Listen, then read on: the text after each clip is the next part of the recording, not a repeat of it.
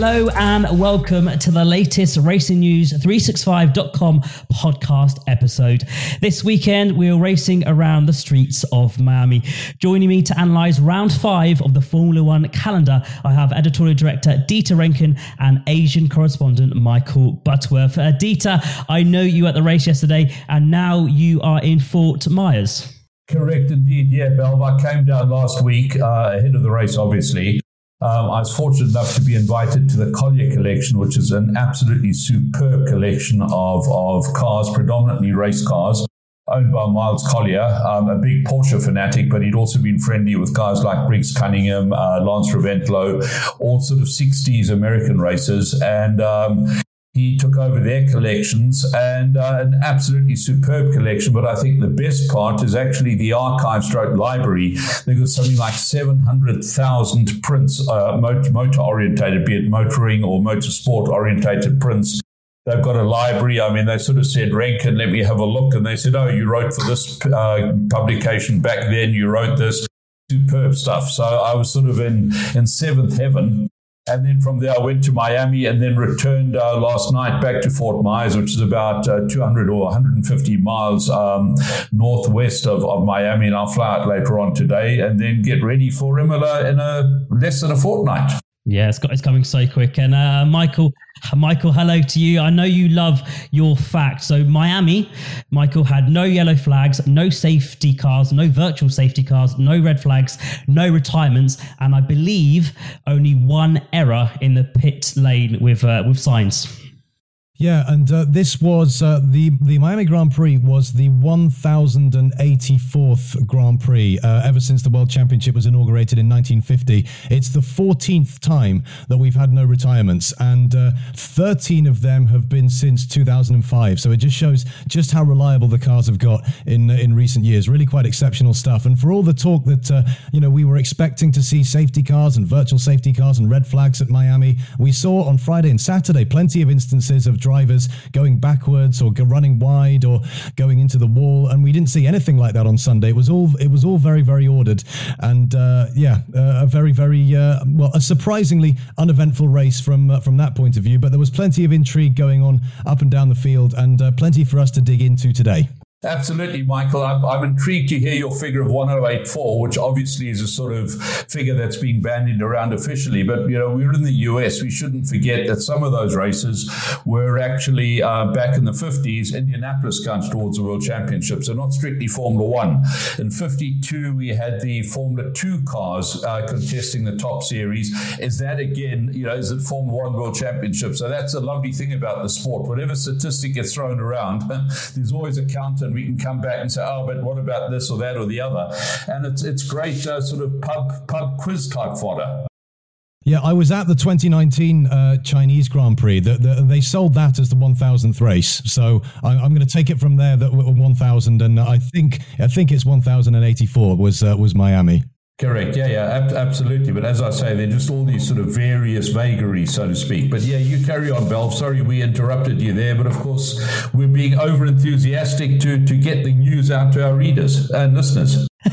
My new word is various vagaries, Dieter, which I'm going to steal from you if that's okay. So let's dig into the weekend. So Perez, let's start with him at the top team. Dieter, he had such a clean race start at the beginning.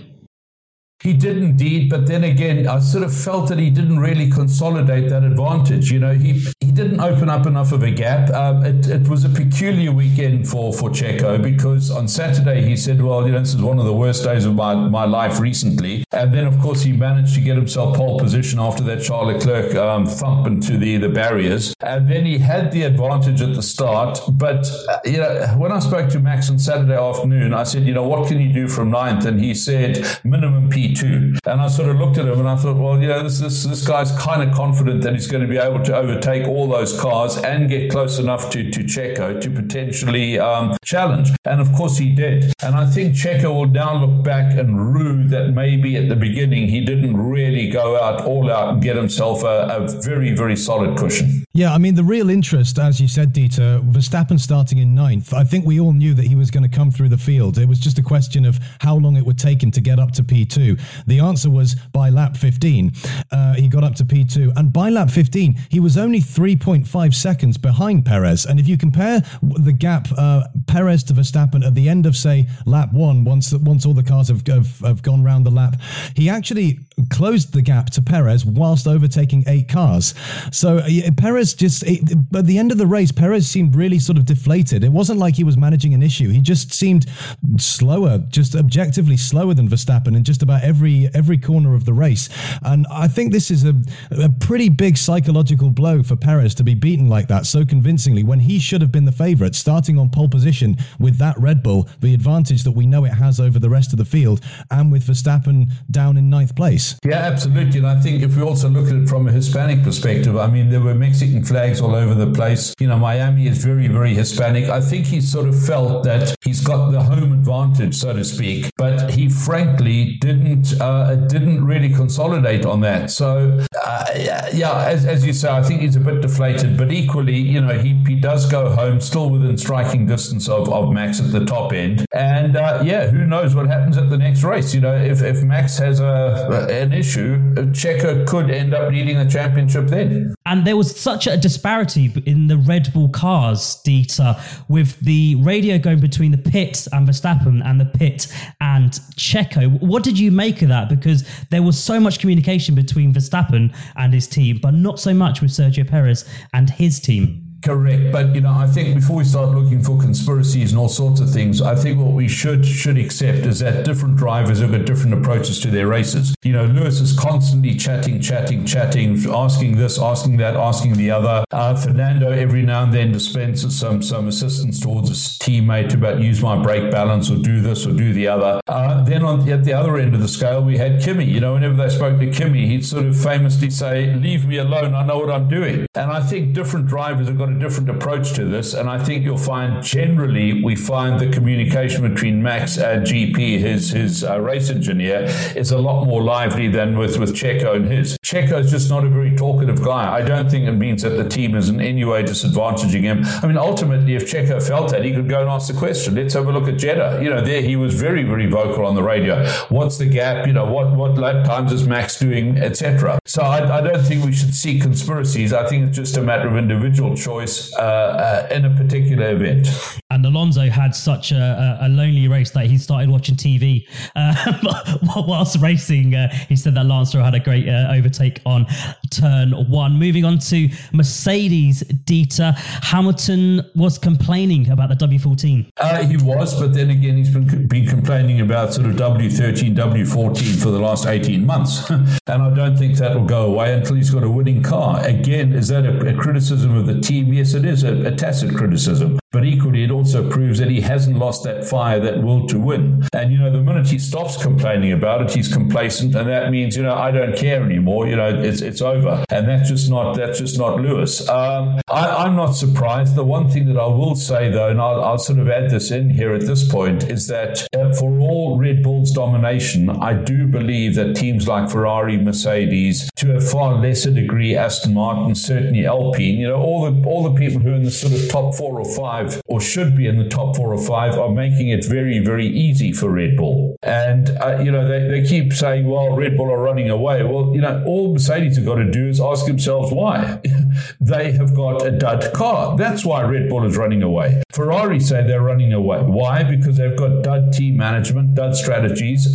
When I say a dud car, certainly not a car that's up there. Charles Leclerc yesterday was very, very vocal about the Ferrari, saying it's totally inconsistent. He says in the same corner, it can go from oversteer to understeer for no reason whatsoever. And worse, it doesn't do the same every lap. So, it's all very well for Lewis to go and complain. Yes, the car is substandard, but he must go and talk to his team about it and sort it out, or they must sort it out for him. I actually thought for Hamilton and Mercedes, this was actually quite a good exercise in damage limitation, because Hamilton qualified down in 13th, especially in the early stages of the race. He struggled to make his way through the field, certainly as easily as we saw Verstappen do. He did manage to make up quite a few places towards the end. He finished in 6th. George Russell finished 4th. So Mercedes actually outscored Aston Martin by 20 points to 15, because because Alonso finished third. Lance Stroll had a poor race, was knocked out of qualifying early, and didn't then make it into the points in the race. So Mercedes are now just 6 points behind Aston Martin, who are second in the constructors. They've got a big upgrade planned for Imola. So maybe there are signs of something of a turning of the corner soon for the Silver Arrows. Yeah, that's a very good point about closing up the gap, but I think that's sort of temporary. I mean, Lance did have a bad run. He wasn't in the first race, or he was injured in the first race. He wasn't in testing because of that bicycle incident. So, there are certain mitigating factors, but I think ultimately what Lewis has got to accept is that right now in the same car, the W14, George does seem to have an edge on him. So I think the first thing that Lewis should do before complaining about W14 is look at his own performance and just see whether he could up it. Not an easy car. Obviously, upping his performance won't be easy, but if George can do it, so should Lewis at, I don't know, 3, 4, 5, 6 times the salary. Yeah, we saw that with Mercedes' strategy with Hamilton, Dieter letting George go past in that race. Yeah, absolutely. But then again, I think that some of that is teamwork, some of it is tactical, because if you know that you're on different strategies at different points, your tires are on different stuff. Why bother fighting and damage your own race? So again, Lewis certainly hasn't lost his racecraft. He may find it difficult to have speed with this particular car, but ultimately, he did move up, as Michael says. He moved up very, very well from the second half of the grid. It was definitely interesting to see from my point of view. Dieter, you mentioned Ferrari, and I want to dig into that a little bit deeper. And it was a weekend to forget, not only in the race but also in quali as well. Oh yeah, but I mean, Ferrari have had quite a few weekends to forget. Let's be very, very blunt and honest about this. I think that ultimately this one, in terms of forgettability, could actually be shaded by some of the others. And going forward, unless things improve, there are going to be a lot more races to forget for Ferrari. Is it the change of team principle? No, it's never that simple. Is it down to the car? No, it's never that simple. Is it down to maybe bad luck? The drivers are basically being not rewarded for a lot of the effort due to mechanical stuff, etc. But ultimately, Ferrari does need to take a very, very, very serious, hard look at itself and work out exactly where it's going. And I fear that they're not going to sort this out under this formula. And this formula goes until the end of 25. The chances of them having a rapid turnaround for 24 and 25, I think, are pretty slim. I think once again they're going to be writing off a full championship, and they're going to head for their previous drought, where back in the early 2000s, it was from 79 through to 2000 before they managed to get themselves another world champion. Jody Scheckter in 79, and then of course Michael 2000. And ultimately, I think they're going to be asking themselves this question: are we heading for another 21 years? Because Kimi was the last in 2007. And another weekend where Charles Leclerc made an unforced error. Obviously, that crash at the end of qualifying that affected everyone else's lap. That it contributed to Max Verstappen starting down in ninth place. And Leclerc only managed 7th in the race, and he was stuck behind Kevin Magnussen's Haas for what I thought was an embarrassingly long time. And it's not where Ferrari would want to be at all. The car looks quick over one lap. We saw him in Baku got pole position, but they fall back so much on the Sunday, certainly compared to Red Bull. And obviously Fred Vasseur coming in as a new team principal. Lauren Mekis, David Sanchez are either leaving or have left. So a lot of transition and a lot of change at Ferrari, and not quite sure where they go from here, to be honest. Although it's a lot better for them than McLaren. I mean, McLaren really had a weekend to forget. Let's not forget that. Here are two teams that back in the late 90s were really going at it, hammer and tongs at each other.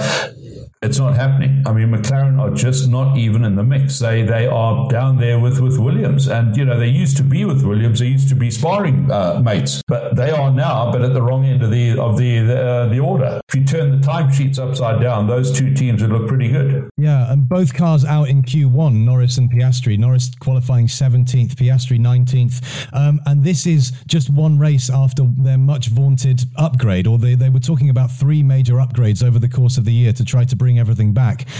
Zach Brown, before the action got going, he was talking about saying that the energy in the team was great. Well, if we have a bad result, then we just dust each other off and we go at it again. And I think this just proved that this first update was aimed at more at creating a stable platform to build on than actually bringing outright pace to Baku and then beyond. Yeah, absolutely. I hear where Zach is coming from, but I think we should also cut the team some slack. They don't at the moment, for whatever reason, and let's not delve too much into history, but for whatever reason, they don't have their own wind tunnel.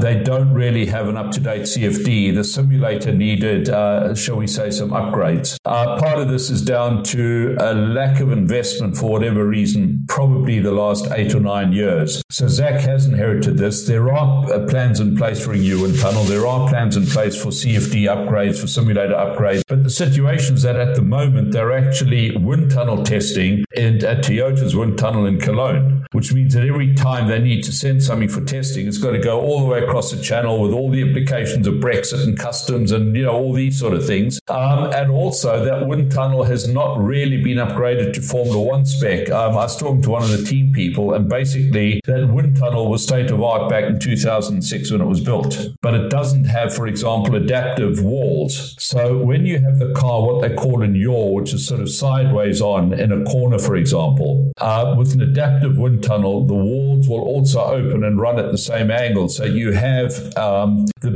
the airstream following the course of the car. When you have yaw, you have the car basically sideways on, but the walls are basically dead straight like that instead of being at the angle. And so the airstream doesn't actually follow the car accurately, and this is one of the major issues they've got. I did say to them, but the Toyota sports car is being tested in that tunnel, and it's winning everything in WEC. And they said, but that is a closed wheeler car, and we're not having the advantage around the exposed wheels and the open wheels and whatever under cornering. So let's not be too critical. Let's cut them slack until they got the new wind tunnel verified, up and running. Then let's have a look. It is not a comfortable period, but what else do you think McLaren need to do apart from having their own wind tunnel? Well, as I said, it's a matter of simulation. It's a matter of CFD. There were certain areas of sort of lack of investment over a period. I personally believe that it was down to McLaren Automotive being established about 10 years ago, just over 10 years ago. At that stage, money that should have been invested in the Formula One team was sort of invested in other facilities. They built this massive, they called it at one stage Paragon, which is indicative of the sort of scale of the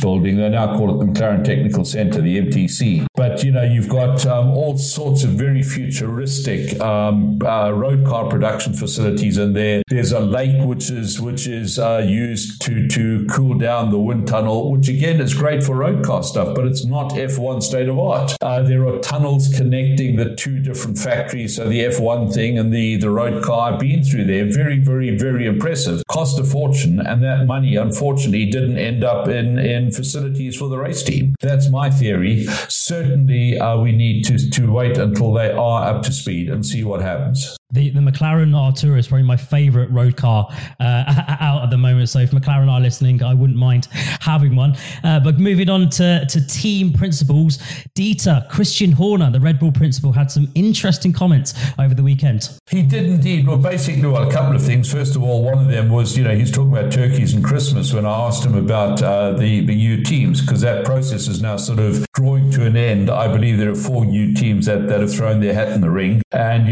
we can discuss this in greater detail next week, because the closing date of the 15th of May is drawing near. But basically, he doesn't seem to see the need for additional teams. He thinks that 10 are great. He believes that the facilities at existing circuits may not be able to accommodate more than 10 teams. My answer to that is pretty simple. Bring less trucks, bring a smaller hospitality, whatever. None of these add to the racing, whereas 1 or 2 additional teams would add to the racing. But of course, it's not his decision whether the additional teams come in. That's down down to F1 and the FIA, and it's certainly not my decision.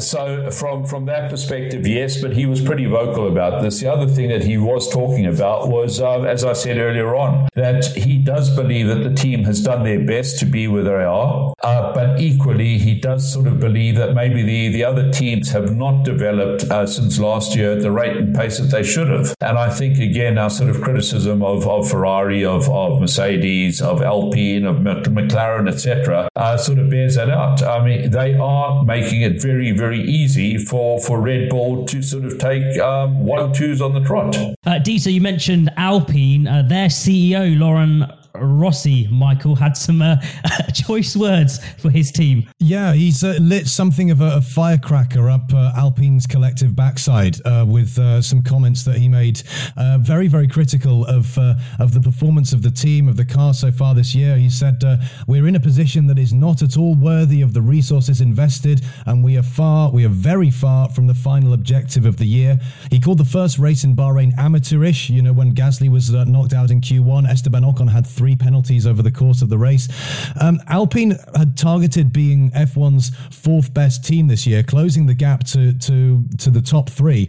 It's worth noting the comments that he made, he actually made them before the race, and they had a better race. They finished 8th and 9th, so it's not as high as they would like to be, but it's a double points finish in a race of no attrition. But I wonder if, we're talking about teams not really progressing as they should have done. I wonder if Laurent Rossi is casting envious glances at Aston Martin and seeing the massive step forward that they have made from last year to this year to looking like they're being the second fastest team. And I wonder if he's thinking, well, if they can do this, why can't we? And of course, Renault, the parent company of Alpine, Renault have got a very sort of flip-flop history in Formula One. They've come into the sport, they've left again, they've come back in, they've left again, they've come back in. And I'm wondering if Rossi's comments maybe point to the fact that Renault, if they look at the investment that they're having to put in to maintain Alpine in Formula One, and they're not getting much return on that, I wonder if they're thinking about taking their ball away and playing elsewhere instead. Well, first of all, I think he was very vocal, but equally, I do believe that the team has not sort of made the start that it should. He was asked in an interview what he thought. It was with a French publication, French TV actually, and he was just being open and honest. And ultimately, Zach Brown should also acknowledge that his team is not where it should be. Ferrari, for example. But I think we also need to look at the structure of the Alpine team overall. Let's not forget they don't have a partner team. Ferrari have got Alfa Romeo, they have Haas. Red Bull have got AlphaTauri. Mercedes have got a whole run of them. The Aston Martin take their PU, so does McLaren take their engine. They've got to deal with Williams. So when you have a look at this, the data collection that the other teams have is 2 to 3 times as much as Renault. And, they keep saying, well, it's an advantage. We don't have to worry about customers, etc. Well, they would say that, wouldn't they? I think that if somebody like Andretti was accepted, took the power unit, took some of the bits that they could, the rear suspension, the front suspension, the whatever, and did a sort of a Haas deal, the deal similar to what Haas have got with Ferrari, I think you'll find that their fortunes would change. The other thing is, do they really have a top drawer driver pairing? I'm not convinced that for a works team, they do have the very, very best drivers available to them. Yeah, Esteban's great. Yeah, Pierre Gasly's quick. Both won races, but under rather fortunate circumstances, shall we say. Is the driver pairing really becoming of a full-on works factory team? They don't have a superstar. Equally, when you talk about their various names, they don't have superstar designers like Adrian Newey and whatever. And accordingly, until they really spend some serious money on sorting this out, I don't think that that there's much hope of them moving much beyond sort of 4th or 5th in the grid. One of the reasons that they don't have any partner teams or any affiliated teams is because nobody wants to take the Renault power unit. We had McLaren with the Renault power unit a few years ago, and then they had it for a few years. They couldn't do much with it, and then they switched to Mercedes. So that doesn't exactly that's not exactly a ringing endorsement of the state of Renault's power unit. Well, before that we had Red Bull. I mean, Christian Horner was very, very vocal about the power unit. I mean, they basically severed the contract. All in, we're hearing that there is sort of power unit parity at the moment in terms of output and whatever else. But there must be a reason why nobody wants it. There must be a reason why nobody wants the back end of a Renault. They all want the back end of a Ferrari. They want the back end of a Mercedes. They want the back end of a Red Bull, but they don't want the back end of a Renault. And I think Rossi should ask himself that question first. Could you imagine a scenario where Andretti just simply buy out Alpine's entry in order to get into the sport that way if Group Renault decide they don't want to continue? No, because that would, I would imagine, imply they also need to take over the power unit side. Renault learned in 2009 onwards, they learned that if you're only a power unit supplier, which is what they were then until 2016, that you get absolutely no kudos if your car wins because it's the team that's won, but you certainly get a hiding when you lose. So they learned from that, and also you don't get any money as a PU supplier at all. When I say no money, of course the team pays you, but even that is regulated. But you don't get any prize money as a power unit supplier. So there'd be nothing for Renault to gain by selling the team but keeping the power unit. And I can't see why Andretti would want to go and buy a power unit. A power unit supplier, particularly one that has no customers. Do you think the comment that Rossi made, Dieter, do you think it helps or hinders the team? I think it depends on the psyche of the team itself. I've always believed that you do need to be hard. This is Formula One. We're not playing Sky Electrics. We're not playing Formula 4, right? This is Formula One. This is world-class stuff, and they are not delivering at world-class level, without a doubt. There are others that aren't either, which is why we're criticizing them. But I think that ultimately, if anything, I would be very concerned if I were Otmar Safnauer. He is the team principal. Ultimately, they've got to ask themselves a question. Otmar, what are you doing about this? And if he can point to the fact that there's a lack of investment, a lack of customers, and if they accept that as being the reason, then it can't be changed. But equally, I'm not convinced that some stuff internally cannot be changed. And accordingly, I think they need to talk to Otmar and find out. We have a week's break, so Dieter, Michael, and I will be back in 7 days to preview the Emilia-Romagna Grand Prix. We'll see you then.